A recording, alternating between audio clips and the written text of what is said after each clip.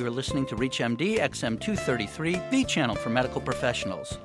Probiotics, a lot of hype, or can they really help our patients? Welcome to the Clinicians Roundtable. I'm Dr. Lee Friedman, your host, and with me today is Dr. Lynn McFarland, Affiliate Associate Professor at the University of Washington and member of the VA Puget Sound Healthcare System in Seattle, and we are discussing the use of probiotics in the treatment of diarrhea. Thank you for being with us, Dr. McFarland. You're welcome. A lot of people have come into my office asking when I go to Mexico, should I take some lactobacillus, or when I get the runs after taking my erythromycin, should I eat yogurt? Is there really a case for using probiotics in diarrhea? There actually is. The majority of evidence for probiotics efficacy comes from diarrhea. It makes sense because there's a lot of different types of diarrhea that are caused by imbalances to the GI flora. Your normal microbial flora in the intestines, actually besides digesting your food and helping you absorb vitamins, has a phenomena called colonization resistance. And it's basically a barrier effect that fights off invading pathogens. It's a very normal thing that most people have. But when that barrier effect is disrupted, you're susceptible to colonization by pathogens, and people often get disease. And that explains why people get diarrhea after they receive antibiotic for perhaps like pneumonia or a skin infection. What happens is that antibiotic is a good thing because it goes after whatever's causing your infection. But a side effect of it is that it also wipes out a great deal of your normal flora in your gut.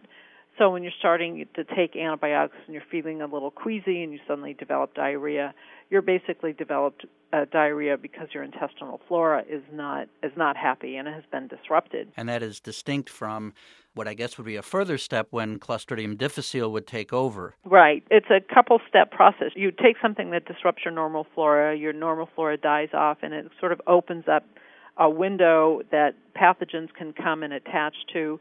If it's Clostridium difficile, it's one type of pathogen that can cause antibiotic-associated diarrhea, and it causes about 25% of the cases of antibiotic-associated diarrhea. The other kinds, we don't really know what the etiology is that causes that, but it can be staph or other types of bacteria. This also explains why when people are traveling, stress actually will disrupt your normal flora, and you're in a different environment, you're in different time zones. All this affects your body and affects your flora, and that's something that people didn't really realize or appreciate, was how traveling disrupts your normal flora. That also opens up susceptibilities, and usually when you're traveling, you're out having a good time, and you don't really think about, well, should I have this daiquiri with this suspicious ice? I don't know where that came from. What the heck, I'm on vacation. And then a couple days later, you start getting diarrhea, and you're going, I shouldn't have had that. So the problem is that what do? You can travel with additional antibiotics, but a lot of the traveler's diarrhea is caused by viruses. Like when they close down cruise ships, it's mostly due to the norovirus. So antibiotics wouldn't even help you at that point. A lot of the kinds of viruses that are out there that cause diarrhea, you can't use antibiotics to treat them. And so you're basically stuck. So probiotics are a really nice alternative. You can take them. They've been shown to be quite effective. For traveler's diarrhea, there have been 14 randomized controlled trials, and about 30% of them show a significant protection of traveler's diarrhea if you take that when you begin your trip. And it's easy to take, little capsules. Take them usually in the morning and the evening, and take them during the duration of your trip, and then, to kind of cover yourself a couple days later. Now, would you recommend that only for people who travel to Mexico and South America, or just any travel, because the flora can be disrupted by the stress of travel? That's a good question. CDC, the Centers for Communicable Disease, has a very nice website. You can go to that and click on traveler's diarrhea and plug in your destination, and they will tell you if it's a high risk or low risk for developing traveler's diarrhea. Basically, any country along the border, along the equator, has a high risk for traveler's diarrhea. And so in those cases, I would definitely take probiotics as a preventive whenever you're going. And some people don't travel well, and they know that they always get sick when they travel, even if they just go to Chicago or, visit their in-laws or something. Then that's also, if you have to kind of know your body. If you know you develop diarrhea even in a low-risk area, I'd say go ahead and try it. Sounds like it's a low-risk intervention that might really be helpful. Exactly, yeah. And again, not all probiotics are created equal. Probiotics don't work for all things. So if you pick one probiotic, it might be good for traveler's diarrhea. For instance, yeast, Saccharomyces boulardii, is very good for traveler's diarrhea. But if you pick the other types of lactobacillus probiotics, they're not as good for traveler's diarrhea. It sort of depends on what type of disease you want to kind of help. Look at antibiotic-associated diarrhea. See, there have been 31 trials of antibiotic-associated diarrhea and various types of probiotics. 61% of them were positive. And what's good for antibiotic-associated diarrhea? Again, the Saccharomyces boulardii is good. A lactobacillus called Lactobacillus GG. It's sold as Culturelle. Several types of single strains, and an interesting mix. There's several people have kind of come up with their own mixtures of different types of organisms with the theory that your intestines has billions and billions of bacteria in it, so perhaps it would be better to kind of cover your bases and put a mix of bacteria. And sometimes that works, and sometimes they just miss on the mixture. So that's why we have to do good randomized controlled trials. We figure out which ones work and which ones don't. You are listening to the Clinicians Roundtable on ReachMD XM233, the channel for medical professionals. I'm Dr. Lee Friedman, and I'm speaking with Dr. Lynn McFarland, Affiliate Associate Professor at the University of Washington in Seattle, and we are discussing the use of probiotics in various types of diarrhea. Dr. McFarland, prophylactically, that makes sense. Let's say someone does not take it prophylactically. They start to develop traveler's diarrhea. Along with an antibiotic, would you recommend using a probiotic? Most of the randomized clinical trials have been for the prevention, but there have been only one randomized controlled trials that looked at it for the treatment of traveler's diarrhea, and it didn't work. The damage basically has been done. It might help you recover quicker. That hasn't really been studied, but if you think about it, if it's helping replace and kind of create a bridge so your normal flora can grow back and get rid of that, then I think that's a good idea, and it might help shorten the duration of diarrhea. Really, for the best way is to prevent the diarrhea from occurring. And how about treatment for Clostridium difficile? Oftentimes we're not expecting that, and it can develop along with our metronidazole or oral vancomycin.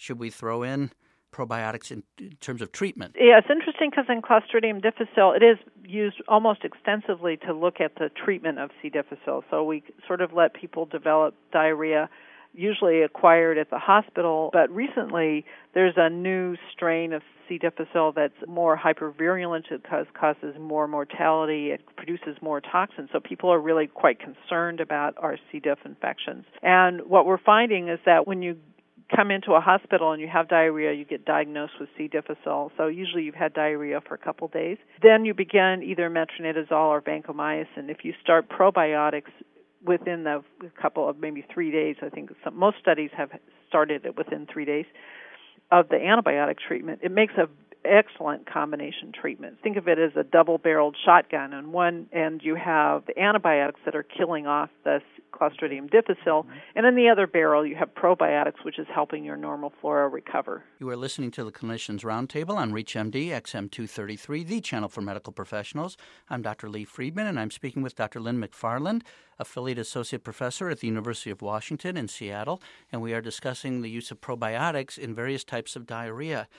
Is there any role in the setting of the very common thing we see in primary care practices, the 24-hour viral gastroenteritis? Interestingly, in children, probiotics have been studied most extensively in pediatric diarrhea. There are 42 randomized controlled trials. 78% of those were positive. So we have a really excellent track record for pediatric diarrhea. And most of those pediatric diarrhea was caused by rotavirus or another type of viral etiology. So, and it's especially important for kids because they're very susceptible to dehydration. And children can get sick very quickly, as you know, and mostly due to the dehydration due to diarrhea. So it's nice to be able to use probiotics. Most of those have been quite successful in helping to treat and prevent pediatric diarrhea. Let's see if I can summarize, make sure I don't make a mistake here, Dr. McFarland. For traveler's diarrhea, really best used prophylactically. Take that ahead of time. really has not been shown to be that helpful once the diarrhea develops. Right. And then in antibiotic-associated enteritis, certainly along with antibiotics for Clostridium difficile. And do we do some prophylactic treatment if I'm going to be giving you an antibiotic for your sinusitis? Definitely. That's the best way to have that happen. And then in viral gastroenteritis, particularly in children with rotaviruses and the like, also overwhelming number of positive studies. Right. Now, we're talking a lot about probiotics. Would you tell us a little bit about now how to choose which one, and maybe tell us about your recent published work that will help guide us? In the Power of Probiotics, we've basically come up with 5 questions for consumers and physicians to kind of help you figure out whether or not a product is the same. When you go into a product, they all look great. They all appear to have good things to it, but the problem is, how do you choose a good one? The first thing you have to consider is what's the indication. So again, what's the disease that you want to treat? If you want to look at traveler's diarrhea, it's a different type of probiotic versus antibiotic-associated diarrhea or C. diff diarrhea or inflammatory bowel disease. So you have to match the type of probiotic to the type of disease.